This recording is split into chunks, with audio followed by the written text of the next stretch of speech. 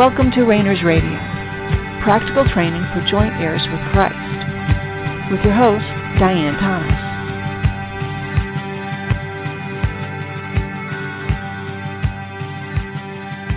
Good evening, and welcome to Rainers Radio. This is Diane Thomas, your host. Let's just take a moment and relax, and just anything else that's going on, just let it fall by the wayside and make yourself available to God and whatever he wants to speak to you, whatever direction he wants to take you. This series has been about coming up with a strategy, developing a strategy for learning about the supernatural realm and encountering confidently the supernatural realm and how it affects us and how it affects our soul. And I believe we can do that. We can be confident. We don't need to be, scared or afraid or even, cautious to the point where we won't even try. I believe this is an area God does want us to step forth boldly, but with wisdom, not being presumptuous, but expecting that we are going to make mistakes, we are going to get hurt. There's only two kinds of people in the world, those that have been rejected and those that have been rejected more. So the goal is never to avoid being hurt.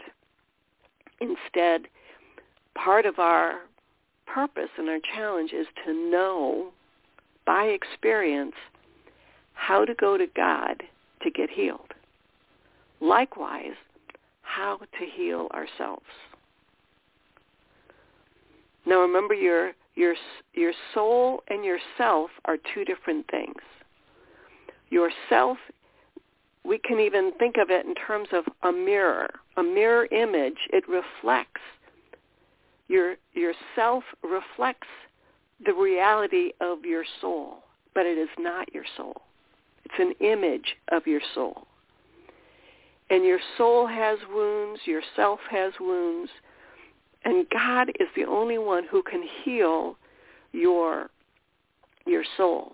And he is doing that right now. But there are things that we can do and stop doing on our side of the coin that are contributing to our being wounded again, as well as preventing God from being able to have free reign on our soul, in our lives. Now, God is sovereign. He does what he wants. And we don't need to worry that we're preventing him from doing something that he wants to do. But very often, he draws our attention to an area of our lives that he wants to teach us or reveal to us something about a particular, let's say, a particular wound or a particular lie. So many of our wounds are because we believe lies. We believe lies about ourselves, about God, about others, about our past, our present, our future. And we build our lives on things that are not true. We build them on beliefs. And part of our challenge is that when those beliefs are questioned, we have to come up with a reaction. We either defend our beliefs or we let it go, we let those beliefs go and turn and face reality, or somewhere in between. Most of the time it's somewhere in between. I'll accept that God's sovereign, but I'm not going to accept that he allows, war, for instance. So we pick and choose what we want to believe. And last week we started to talk about the supernatural realm in terms of warfare and why we often, and this is based a lot on Paul in the New Testament, his epistles, his letters, where he likened our Christian life experience to warfare and how it can be translatable to us. And I'm just going to go through the list of things we talked about last time, but not spend a lot of time because there's someplace else I want to go. I think there's another, as much as this might give us some interesting places to discuss this, there's other places I want to go that might make it more familiar for most of us, or at least many of us. So last week we talked about how this experience, and what we're talking about is the experience of learning how to live and move and have our being as a spirit that has a soul that dwells in the supernatural realm. Your body lives in the natural realm. Your spirit lives in the spiritual realm. Your soul lives in the soulical realm, which is a part, it's like an island in the sea of the supernatural. And there are other islands and there are other beings in the supernatural realm.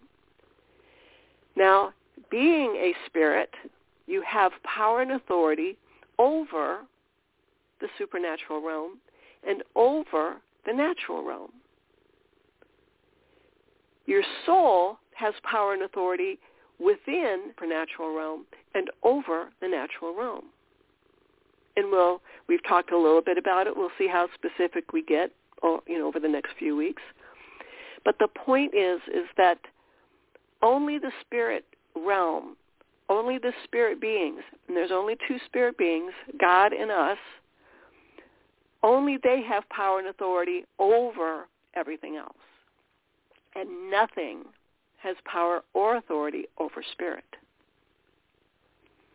And I think one of our belief systems that as we are talking about this, and, if this is something God is drawing you into, odds are pretty good that you're going to encounter beliefs that are going to come into conflict with the idea that the supernatural is different than the spiritual. When we start talking about angels and demons and ghosts and any other, kind of creatures that you might think might be in the supernatural realm, the dead, the unborn, whatever's not spirit and whatever's not natural may exist in the supernatural. There could be other realms. We're not saying that this is exclusive, that this is, in all the different, planets and concepts that God has out there. He's eternally creative. He can do whatever he wants. Whatever creatures and existences he may have created may not at all line up to spirit, soul, and body.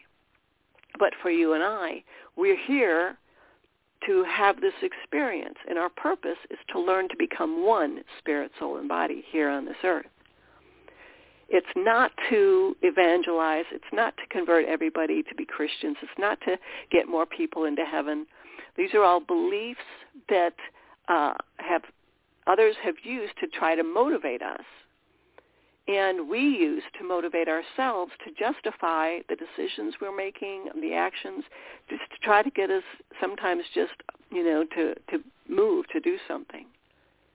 But they don't line up with God's nature, which is unconditional love, unconditional acceptance, that he loves you, period. He loves. He loves his creation. He loves everything because that's who he is. That's how he created.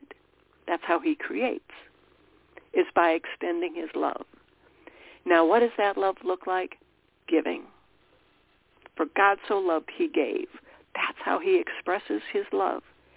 And the more our soul is returned to its relationship with our spirit, we will also find ourselves in that frame of mind, in that frame that our love becomes more real to us than breathing, and we express that love by giving.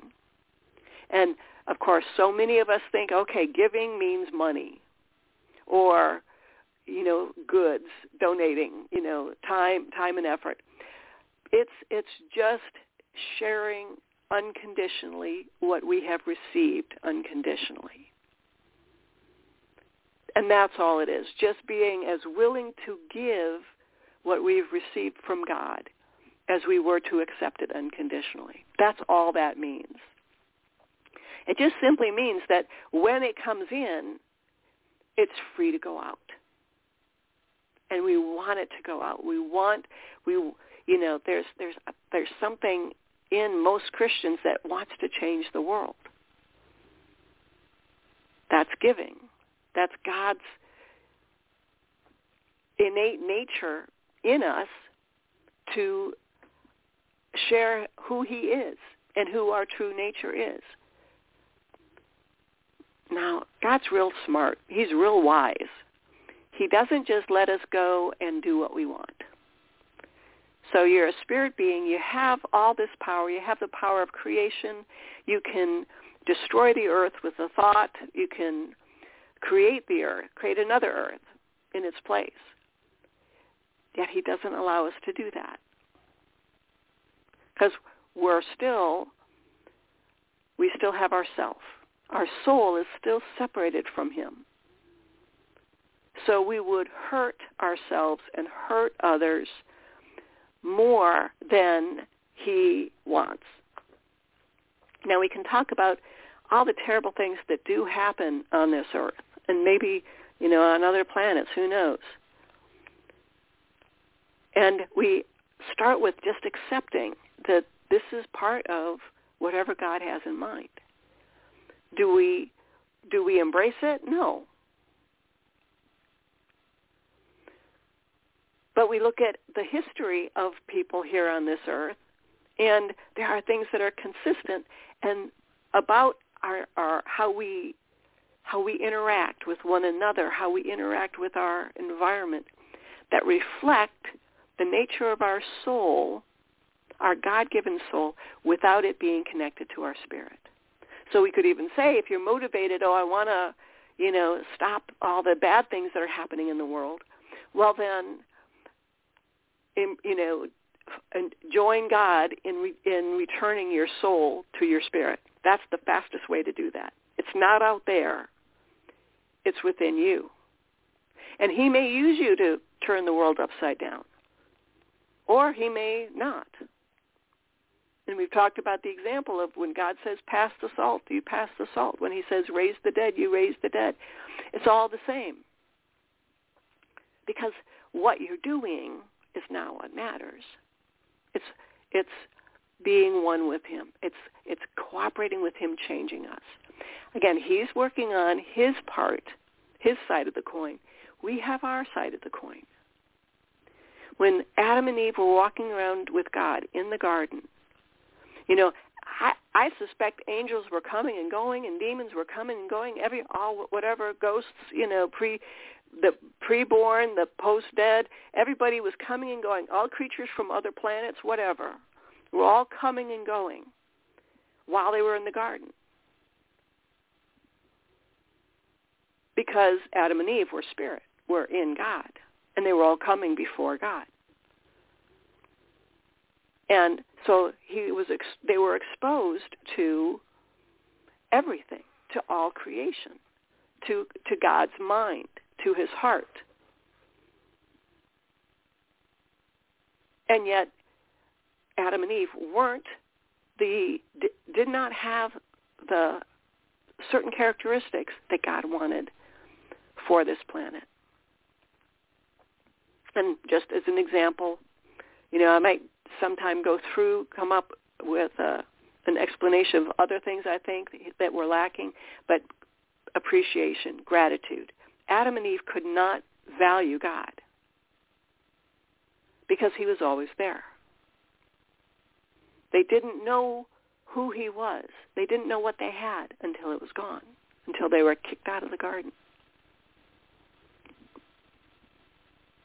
And one of the things they had was access, and were exercising the power and authority. I think where the beginning of the Old Testament talks about Adam naming the animals, that God brought the animals to Adam to name. I think that was just almost symbolic, but it was a condensation of all the activity that Adam was involved in with God. Maybe Adam was involved with God creating other planets, other universes, other dimensions, other beings. Because he had the power and authority to do that, because he was in God. He was spirit. And yet there was still something that was missing that God wanted him to have for whatever his experience was here on this earth while he was here. Because he wasn't just spirit. He was also soul. And he was also body. And, we just don't know what we don't know. And so we can, have fun thinking about, okay, what other things might be out there. And there's nothing wrong with that.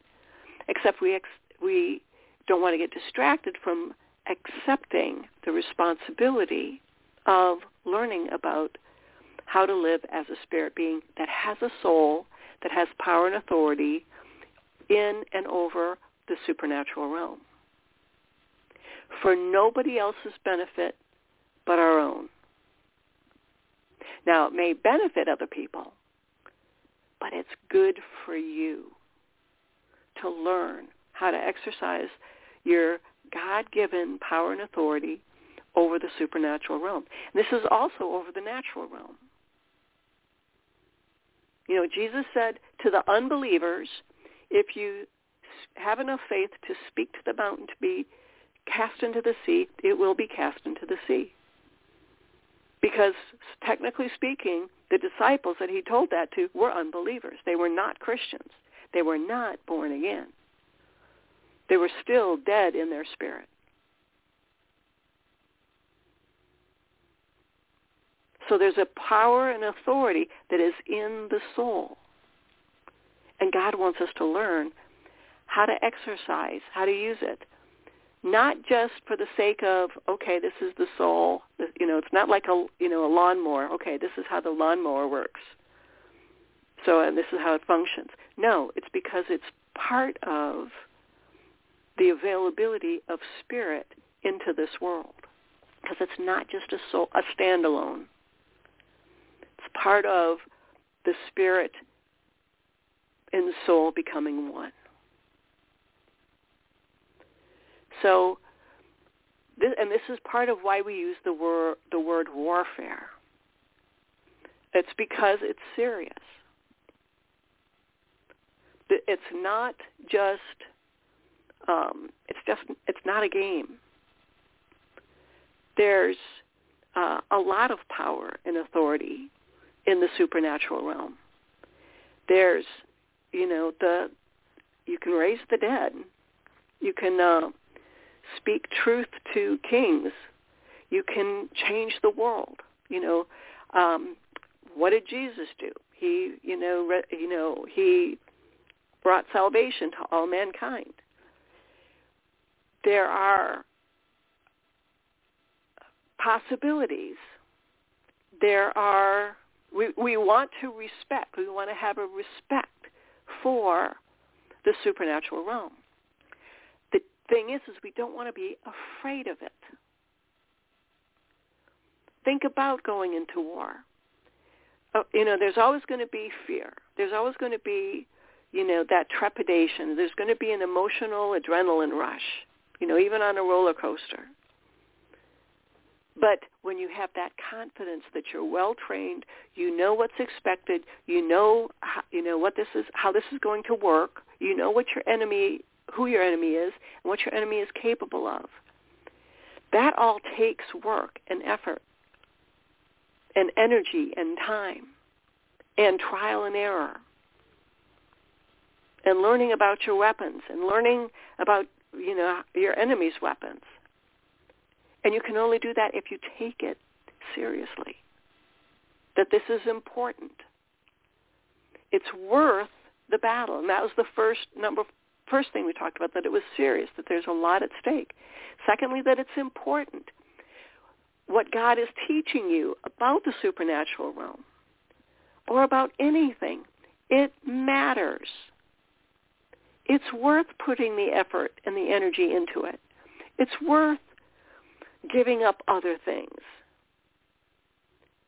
It's worth not agreeing with other people or being derided by other people.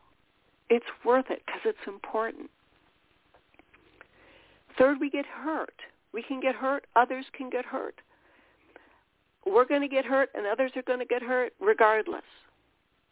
That's part of the world system that we're living in right now.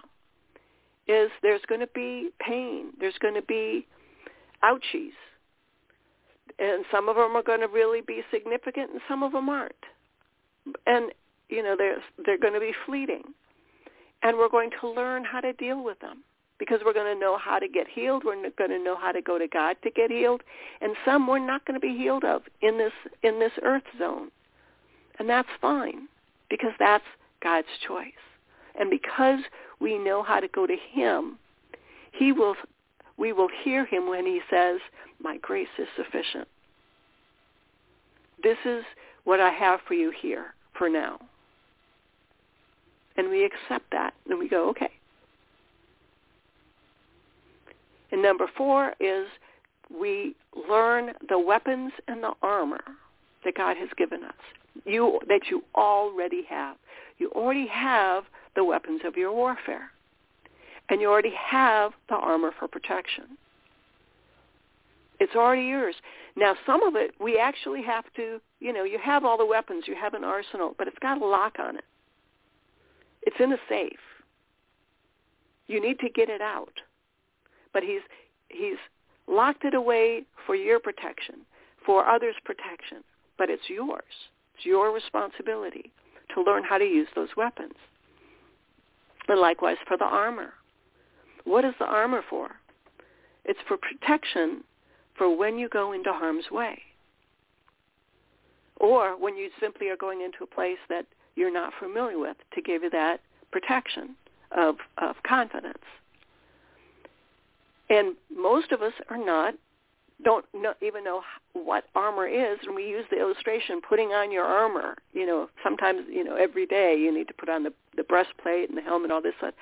Those are helpful illustrations of something that we own that we have to be active with. It's like if you own a pair of gloves and it's cold outside and you just carry the gloves around in your pocket, they're not doing you any good. You need to put the gloves on. You need to put the hat on if it's cold.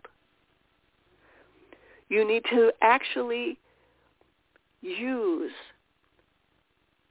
the weapons and the armor that God has already given you. And a lot of times the first step is learning how to get to it, how to open up the safe, how to open the safe, how to, what closet is that armor in? And we start by, what is God drawing you to?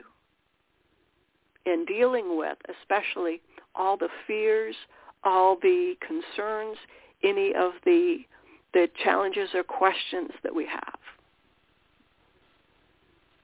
And then there's number 5 is tactics and strategies.